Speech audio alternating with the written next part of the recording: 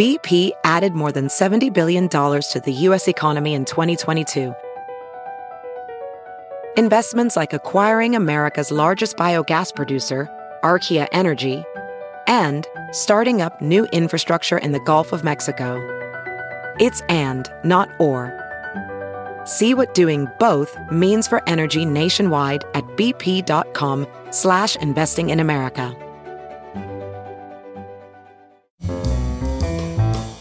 This is Merriam-Webster's Word of the Day podcast for Tuesday, April 2nd. Brought to you by the new Merriam-Webster's Advanced Learners English Dictionary, designed for students and teachers of English as a second language. Learn more at learnersdictionary.com. The word of the day for April 2nd is ambidextrous, spelled ambi-DEK-strus.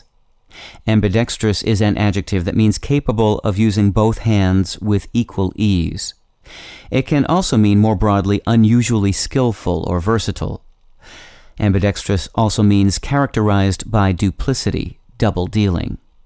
Here's the word used in a sentence from a book review by Meg Wolitzer in the New York Times. For that ambidextrous creature known as the author-illustrator, or at least for the best part among them, story and art, like mind and body, are almost impossible to pull apart.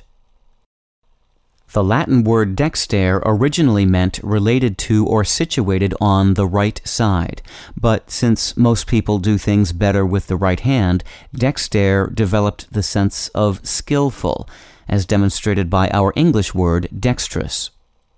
In 1646, English physician and author Sir Thomas Browne combined the word dexter with the Latin prefix ambi, meaning both, in the first documented use of the word ambidextrous.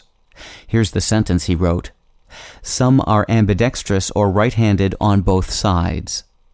The word can now describe the kind of physical or mental agility demonstrated by one with multiple diverse talents.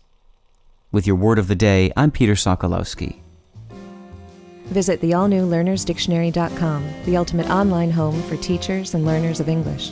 A free online dictionary, audio pronunciations, custom study lists, and interactive exercises are available now at learnersdictionary.com.